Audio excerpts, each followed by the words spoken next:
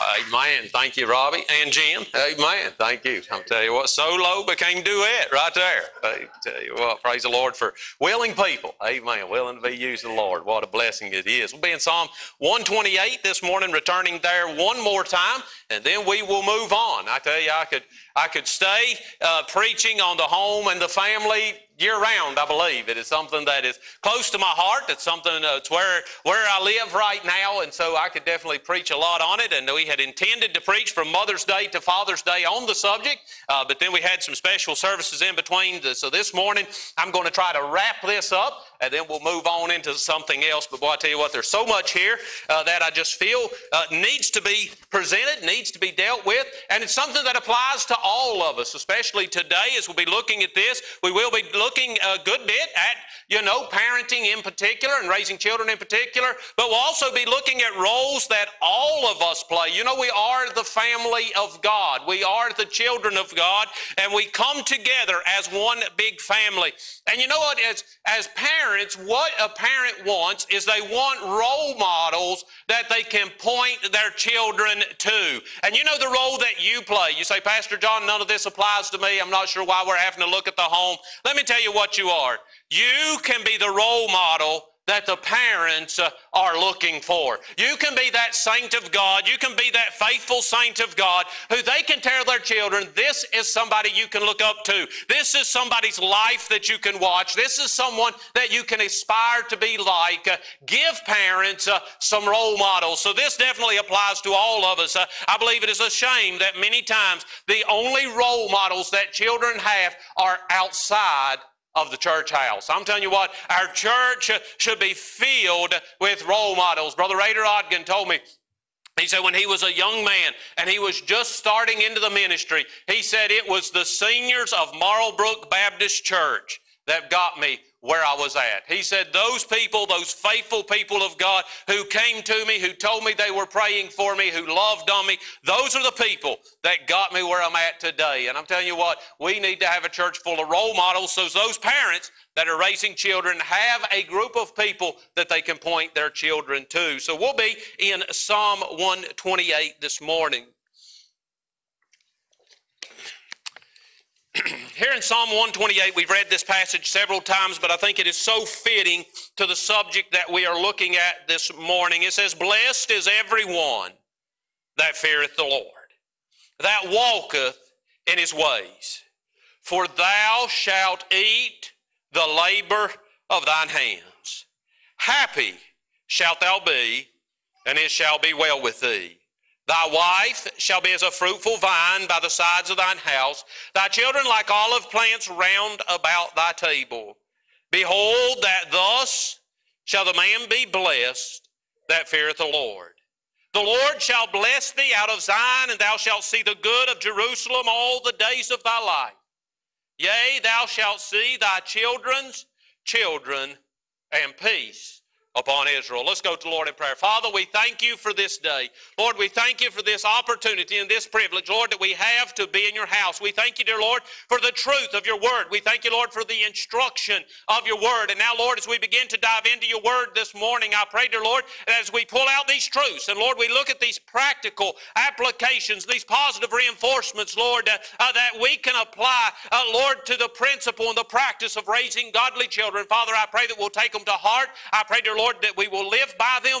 Father, Lord, I pray that you will help us to be people, Lord, who work together, Lord, to invest in the next generation, that, Lord, we might be able to raise a people who will continue serving you. Father, I pray. And Lord, we'll thank you for your goodness. Bless, Lord, I pray in the children's service downstairs. I pray you be with those working in that ministry. I pray, dear Lord, that you will be with Tom Woodson. Lord, I pray, dear Lord, that you will touch his body. I pray, dear Lord, that you will do a mighty work. I pray, dear Lord, you'll do a miracle. Father, I pray that you will restore Tom's health to him. I pray, dear Lord, you'll be with Steve. As Lord, as Steve, Lord, is there with his brother, strengthening, encouraging his brother, I pray that you be with him. Lord, I pray that if Tom doesn't know the Lord, that Father, Lord, you will use this opportunity, this as an opportunity, that Lord, he may come to a saving knowledge of you. Father, I pray. Thank you, Lord, for the privilege of being in your house. Bless us this morning, I pray in Jesus' name. Amen and amen. You say, Pastor John, why do you preach on this so much? Why are you so often preaching on raising godly children? Well, if you're here Wednesday night, we were looking at the past several Wednesday nights, we've been looking at the condition of the pre-flood world. The Bible says, the Lord Jesus Christ said, as it was in the days of Noah, so shall it be in the coming of the Son of Man. And so as we are studying through the book of Genesis on Wednesday nights, which I'll just throw out here, if you don't come, you ought to. You would enjoy it. I promise you would. But anyway, we're studying through the book of Genesis, and the last several Wednesday nights we've been looking at the condition of the world leading up to the flood. And when we look at that, we understand that we can learn from what happened in the days of Noah what to expect in our day. And this past Wednesday night we was looking at how the church, the godly people, began to merge with the ungodly people. And because of that merge, because of that coming together, the Bible clearly shows us there in Genesis chapter number 6, it speaks of 3 generations. In Genesis chapter number 6, it speaks of a generation of people who were of a godly line. They came from godly families. But this people married into ungodly people. And so we have that first generation of godly marrying into ungodly people. Then we have a second generation of people illustrated there who grew up with very little godly influence in their life. And then we see there in Genesis chapter number 6 that the Bible speaks of a third generation. And it said that this third generation knew not God. And this third generation became men of renown.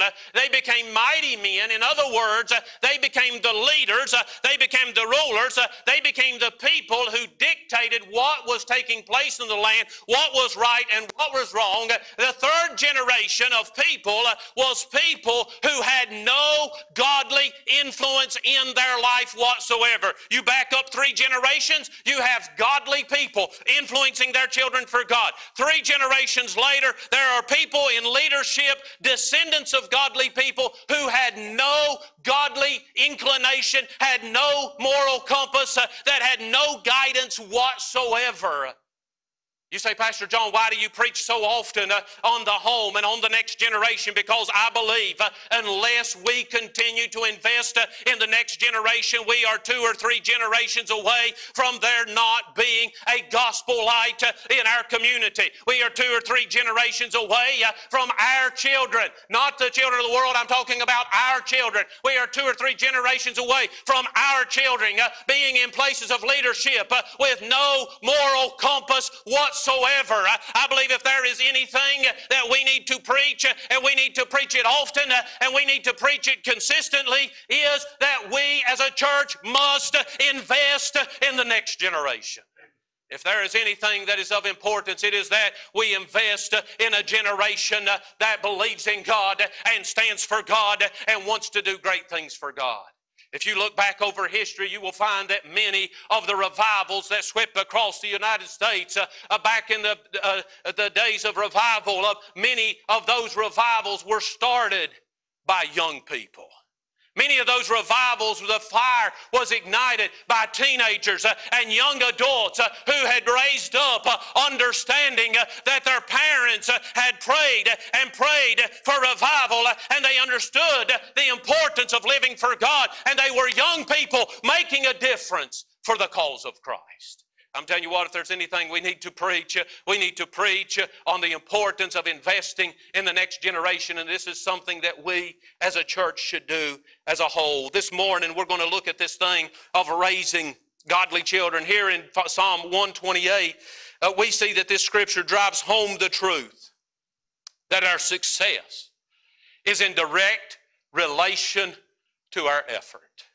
Our success is in direct relation to our effort. He said, "Thou shalt eat the labor of thine hands." What is turning out, what is happening to the next generation is a direct result of the amount of effort that we have put in to changing and making an impact on the next generation. So with this principle as our basis, we've been looking over the past few Sundays on raising children according to the Word of God. Thus far, we considered biblical authority. We looked at the fact that the Bible is the authority on how to raise children. Doesn't matter what the world says is acceptable. Doesn't matter matter what the world says works or doesn't work, the Bible is the authority. If you want to turn out godly children, you must accept that God knows more than anybody else on how to turn out good children.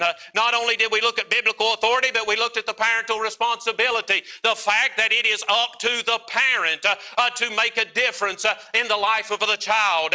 God gave to parents the responsibility to ensure that the instruction, the influence, and the training that was being given to their children is in accordance with the truth and the principles of the Word of God. It is the parent's responsibility. It's not the public school system's responsibility. It's not the Sunday school's responsibility. It's not the pastor's responsibility. It is the parent's responsibility to make sure that the instruction, influence, and training their child receives is in accordance with the principles of the Word of God. But then last week we began looking at practical applications. And we spent the entire message last Sunday looking at the biblical use of the rod. And really, we could probably preach another whole sermon on the biblical use of the rod. And the reason that we had to spend so much time on that subject is because there has been so many people who have abused and misused the rod that there have been others who have rose up and said the rod is no longer effective. It's not something that we should use. And there's been much opposition to the use of the rod. So we spent a whole sermon last Sunday. If you weren't here and it's something that interests you, I encourage you to go look it up on Facebook or on the podcast and listen to that. But you can see that the Bible teaches that the rod is a practical way that we can train our children. But this morning we want to continue looking at these practical applications. There's a couple more I want to look at, and then we'll look at some positive reinforcements that I believe increase the effectiveness of actually whatever method of training you choose to use. In addition to the rod, a second method of training found in the Word of God is reproof. Another practical application of how do I bring about my parental responsibility? It's my responsibility to train my children. How do I do this? Last week we looked at the rod. This week we see that the Word of God teaches reproof. I do believe that physical discipline must be accompanied by reproof. You say, what is reproof, Pastor John? Reproof is telling your child that they did wrong. That is reproof. Reproof is saying what you are doing is unacceptable. What you are doing is not something that you are allowed to do. What you are doing is something that will hurt your character. What you are doing must stop. Reproof is telling your child that they have done or are doing wrong.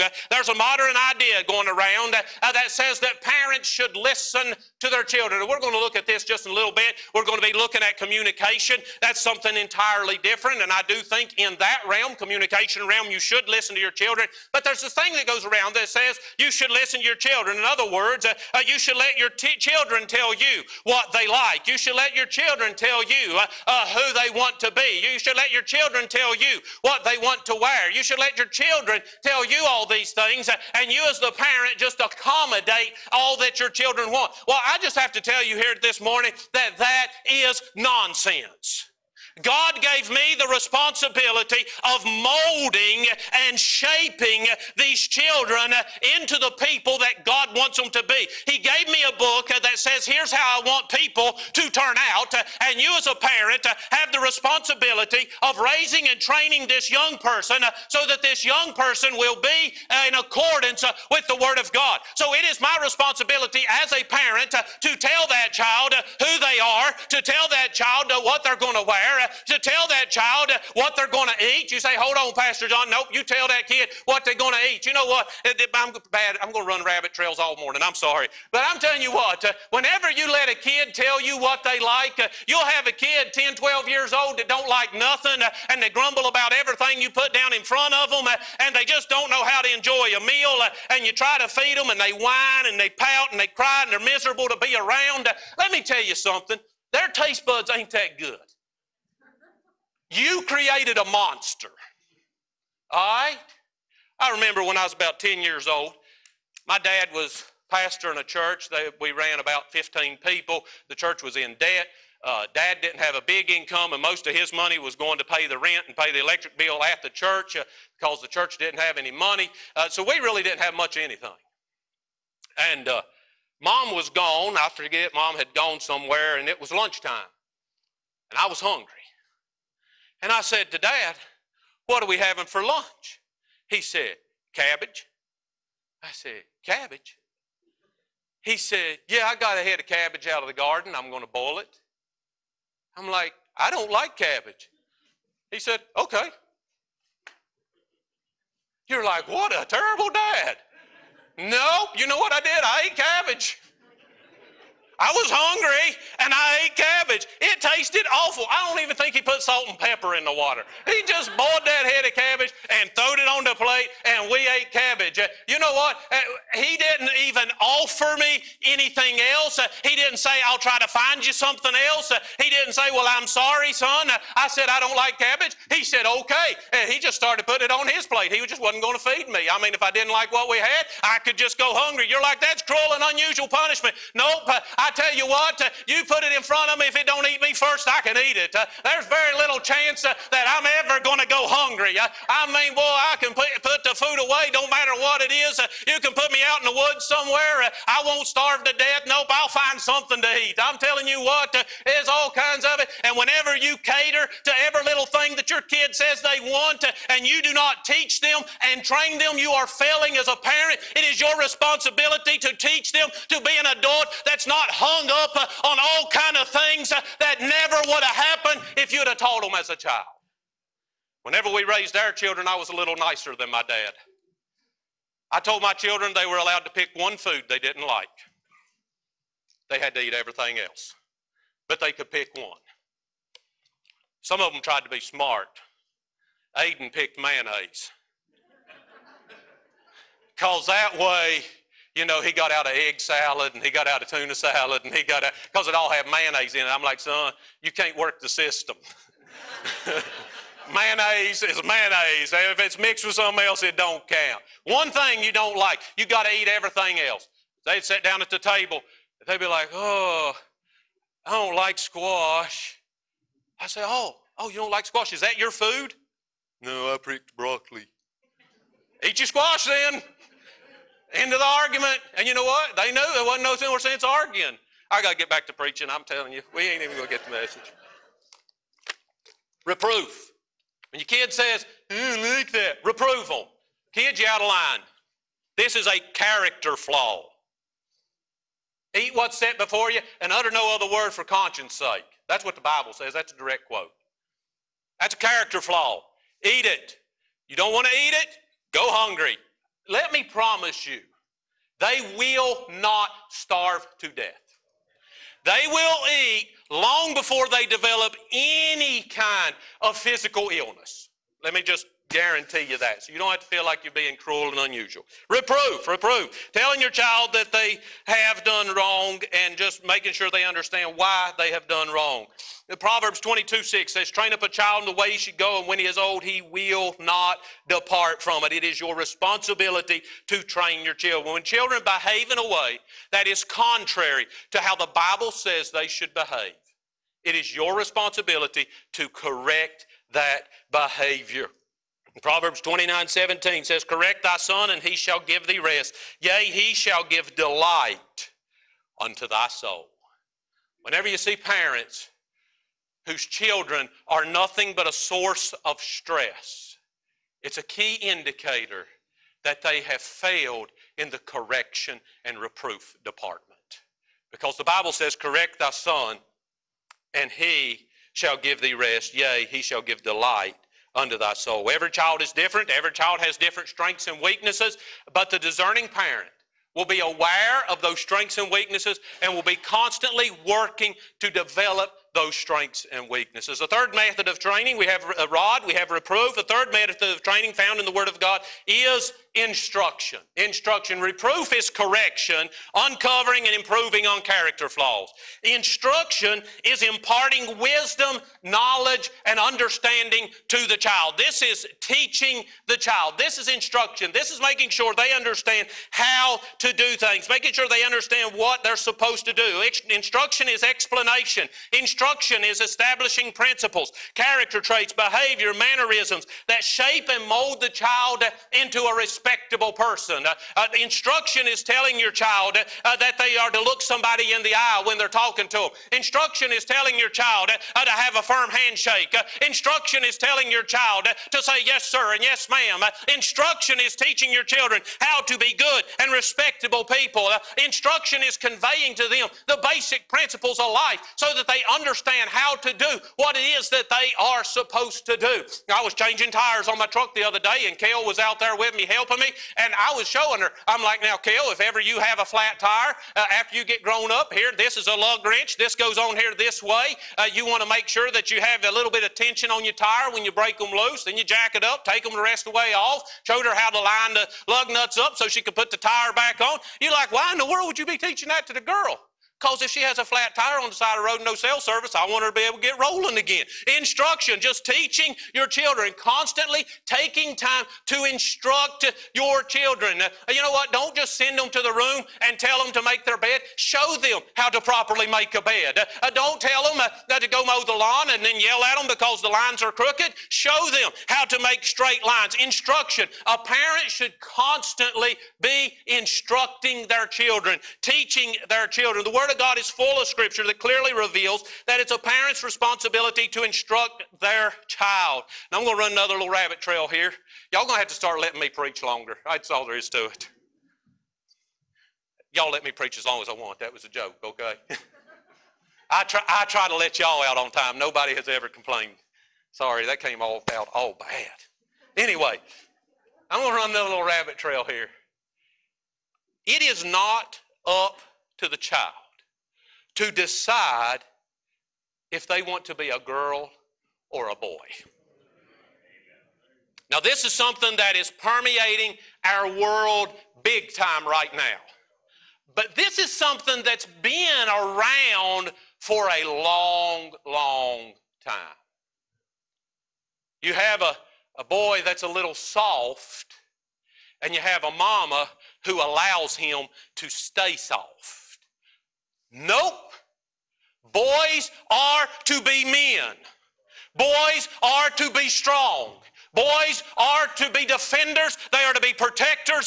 They are to be providers. If you have a boy that is soft, then you toughen him up. I used to tell my boys, they'd get talking and they'd get to squealing and they'd start sounding a little girlish. I say, boy, you better deepen that voice up or I'm going to make you eat sandpaper. I'm telling you what, I ain't going to have a boy that sounds like a girl. It ain't going to happen. I'm telling you what, we need to learn how to walk. My dad would make us boys, he'd say, follow me. And he'd walk as big and long steps as he could. He'd say, now you boys walk the same way. I don't want a boy that walks like a girl. You're like, you're getting all carried away on this. Let me tell you what, you are living with me in a generation that can't tell the difference between boys and girls because we came through a generation of people that wouldn't teach their boys to be men and their girls to be ladies. You say, well, just a minute ago you was telling your girl how to change a flat tire. Isn't that kind of manly?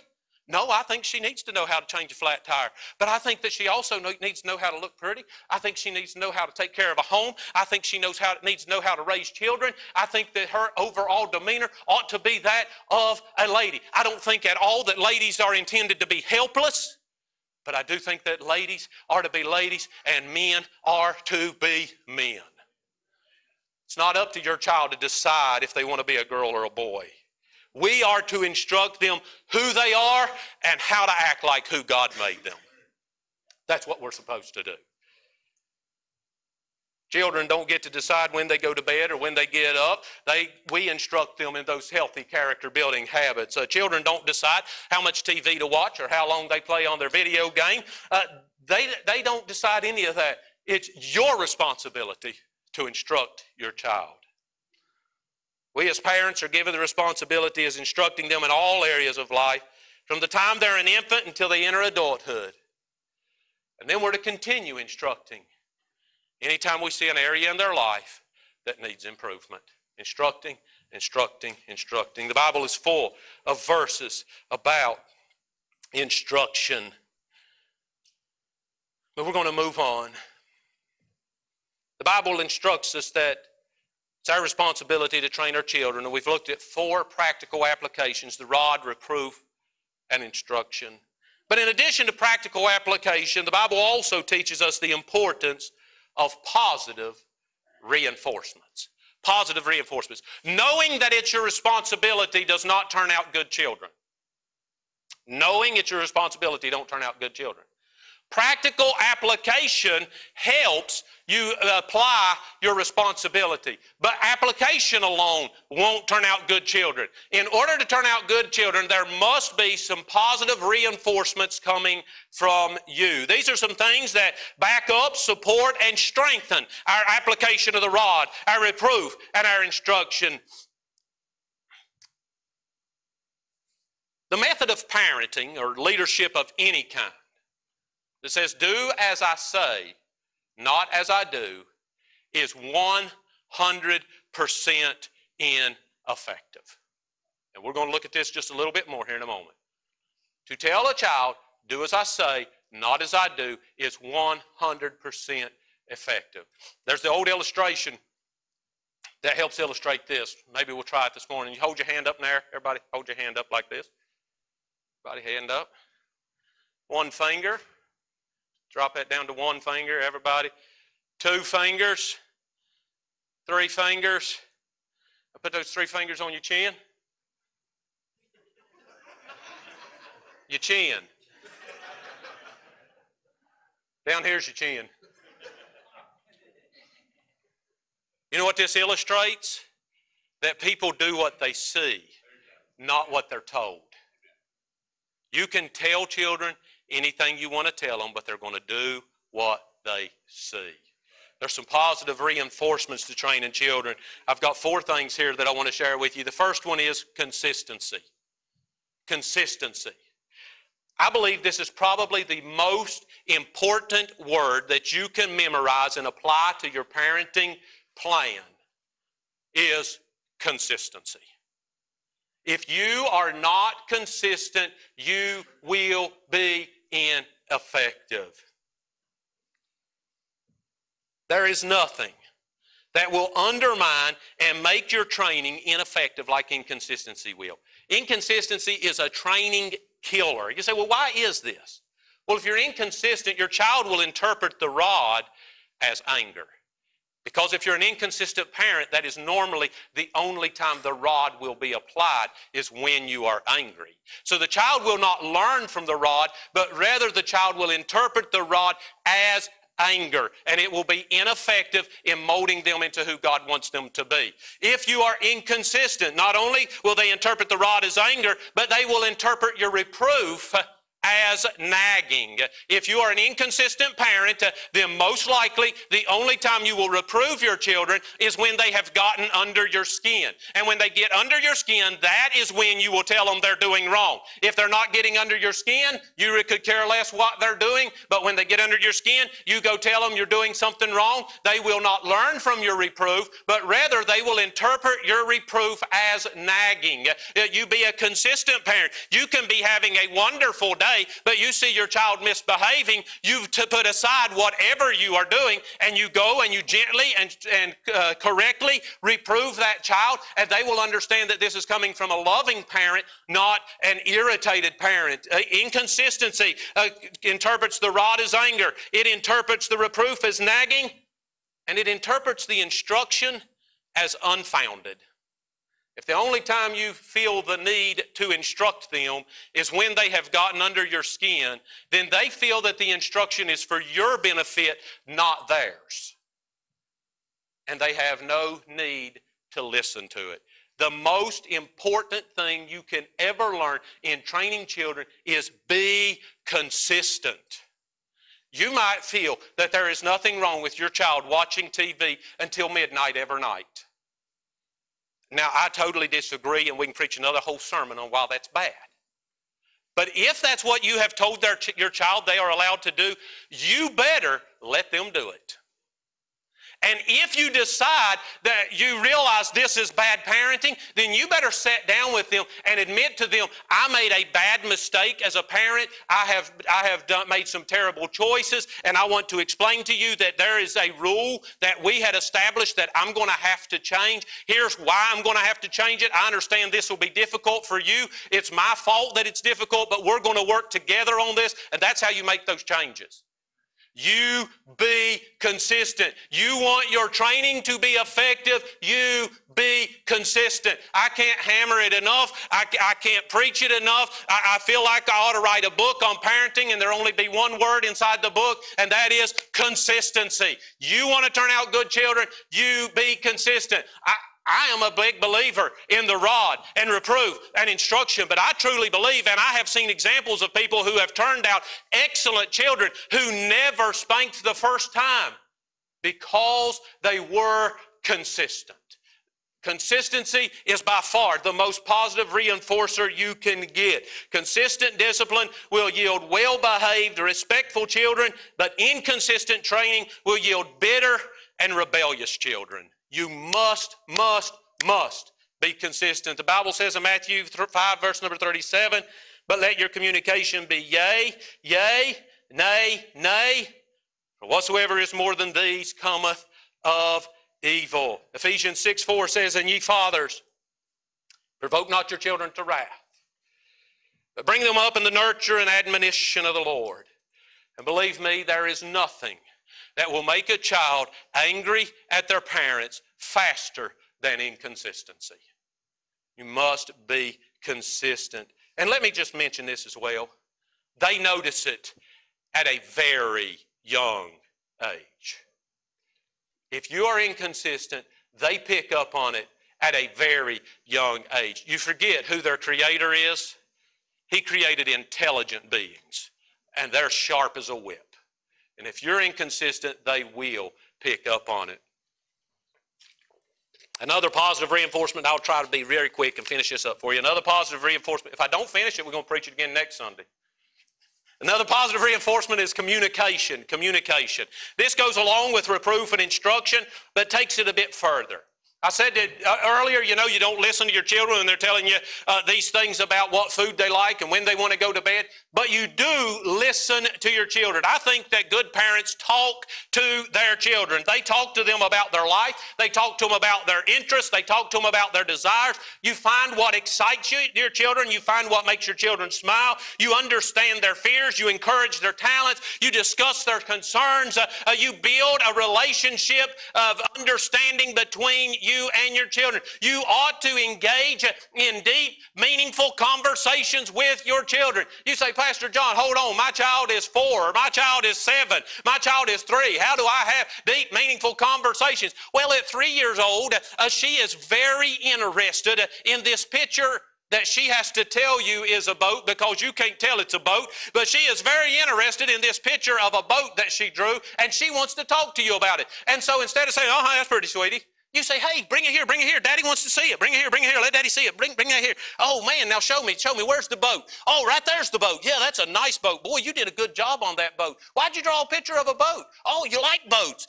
Have you ever rowed a boat before? And you engage in a meaningful conversation with that 3-year-old.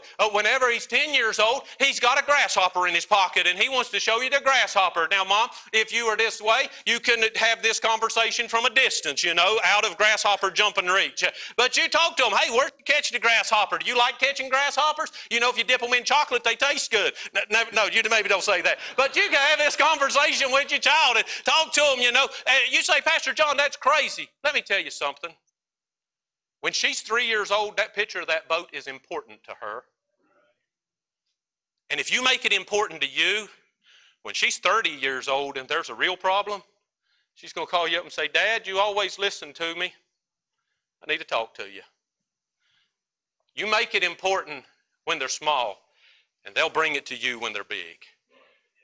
You say, I don't have time for the little things. Well, let me tell you, whatever stage of life they're in, it's all big things to them. Talk to your children. Communication. It's often been said they won't care how much you know until they know how much you care. Another wise person said, listen to the little things when they are small so that they'll share the big things. when they're grown. Communication. A third reinforcement to your training is your priorities. Your priorities. Your children pay attention to what is important to you. They notice what is important to you.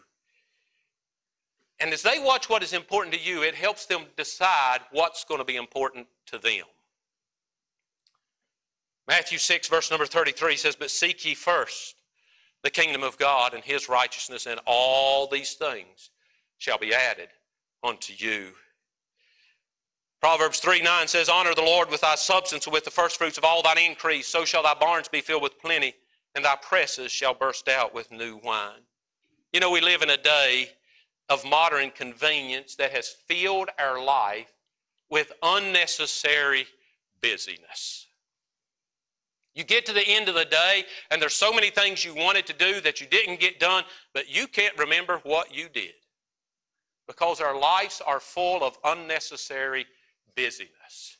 And because of that unnecessary business, there is not a day that goes by that you do not decide, I'm going to prioritize this and let that slide. It happens every day of your life. There is things that you choose. I will do this and not this. I will choose this, but let that go. This has more importance to me than that does. And there's nothing wrong with that. It's what we have to do in order to get through life. But let me tell you, your kids are paying attention to what you pick. They are paying attention. If you let your Bible reading slide so you can watch the news, they notice. If you watch the football game instead of the live stream, they notice. They're having an activity at the church, but we wanted to go to the lake instead. They notice. They notice. You say, Pastor John, there's nothing wrong with the news. There's nothing wrong with football. There's nothing wrong with the lake. I agree. I agree completely. But I'm saying that your kids are noticing what your priorities are. And here's the thing. They're not recognizing that you prioritize football and the news and the lake. No, they're recognizing that you prioritize you. They're realizing that your priorities are self first, God second. And when they become grown, they may not have any interest at all in the news or going to the lake or watching football. Their interest may be 100% completely different. Their interest may even be something that you would never ever consider doing or partaking in, but you taught them that self was first and God was second. You want to raise godly children, you pay attention to your priorities. And then last of all, another positive reinforcement, and I could preach 2 or 3 messages on this, that is your example. This goes right along with priorities, but this is even more home. I believe the most powerful training tool you have available to you is your example. There is not a more powerful training tool in the world than example. Matter of fact, I have told people many times that books, PowerPoints, notes are all things to help us with our example, but that the example is truly the only teacher we have. There is nothing more powerful than your example. And I want to bring this one in and include everybody in the church, whether you're a parent raising small children, whether you're a grandparent, whether you've never had any children. Let me tell you, if there is one thing that will influence the children of the next generation, it is our example. Matter of fact, that is what will influence our children for the next generation, is our example. And so if the next generation turns out that they don't have much interest in God, it is because they've watched some people who didn't prioritize God, and they have learned from that example. The next generation will be proof of what we exemplified in this generation. If we want the next generation to turn out, they need to see an example of people who love God, who follow God, who live for God, who prioritize God, and they need some people that they can look at, that they can follow. The most powerful tool we have is our example. Our children are watching us every day in every situation, and they are deciding who they want to be based on what they see in us. This is both exciting and scary, because I have the potential to turn out a child who is head over heels in love with God, or I have the potential to turn out a child that has no interest in God, simply on what they see in me. They're going to watch me, and what they see in me is going to mold who they are. You know what? A lot of times you'll see a child misbehaving. Maybe he's losing his temper. Something didn't go his way and he's losing his temper. Maybe he says a word he shouldn't say. Maybe it's not a cuss word, but it's one of them slang words, that he shouldn't say. Maybe he's being a little greedy and me first. And parents will say this comment. We've probably all been guilty of it. I don't know where he learned that. After a few years of raising kids, you know where I started learning to look? I started figuring out where this was coming from. I'd go look in the mirror. I'd say, John, you better shape up, brother. You say, what are you talking about? Well, you see, if something don't go my way, I'm working on my car, and I can't get that bolt out, and I finally just lose my cool and punch the fender and throw my ratchet across the yard. Oh, in my mind, that was completely justified. That little 3-year-old just recorded by example that it's okay to throw a temper tantrum when things don't go my way. And so then later on, I'm like, it's time for you to go to bed, little buddy, but first we got to pick up our toys. And he falls on the ground, kicks his legs in the air, and screams bloody murder. And you're like, where did he learn that? Go look in the mirror, brother. That's where he learned it. You taught him by example that it's okay to do that. They watch and they learn. I was with a parent, and they corrected their child for using a slang word. They said, we don't say that around here. But this child was about 10 years old, able to articulate what he was thinking a little bit. And he's like, Mama, I learned it from you. I don't say that. You say it all the time, Mom. They learn by our example. You look at what's going on in your kid's life, then you go look in the mirror and you say, God, show me. How am I teaching this to my children? They learn from our example. We could go on and on and on looking at this, but there's no doubt that children pick up and adopt your good habits. They pick up and adopt your bad habits. They follow your example in things that don't matter. They follow your example in things of significance. They mimic how you respond to others. They mimic how you react to stress. They mimic how you handle difficulty. They pick up your character traits. They pick up your personality flaws. They adopt your vocabulary and conversation. They develop according to what they see in you. If you want to raise godly children, yes, there's some practical application, the rod and reproof and instruction, but it is all nullified if there's no example. It's all ineffective if there's no example.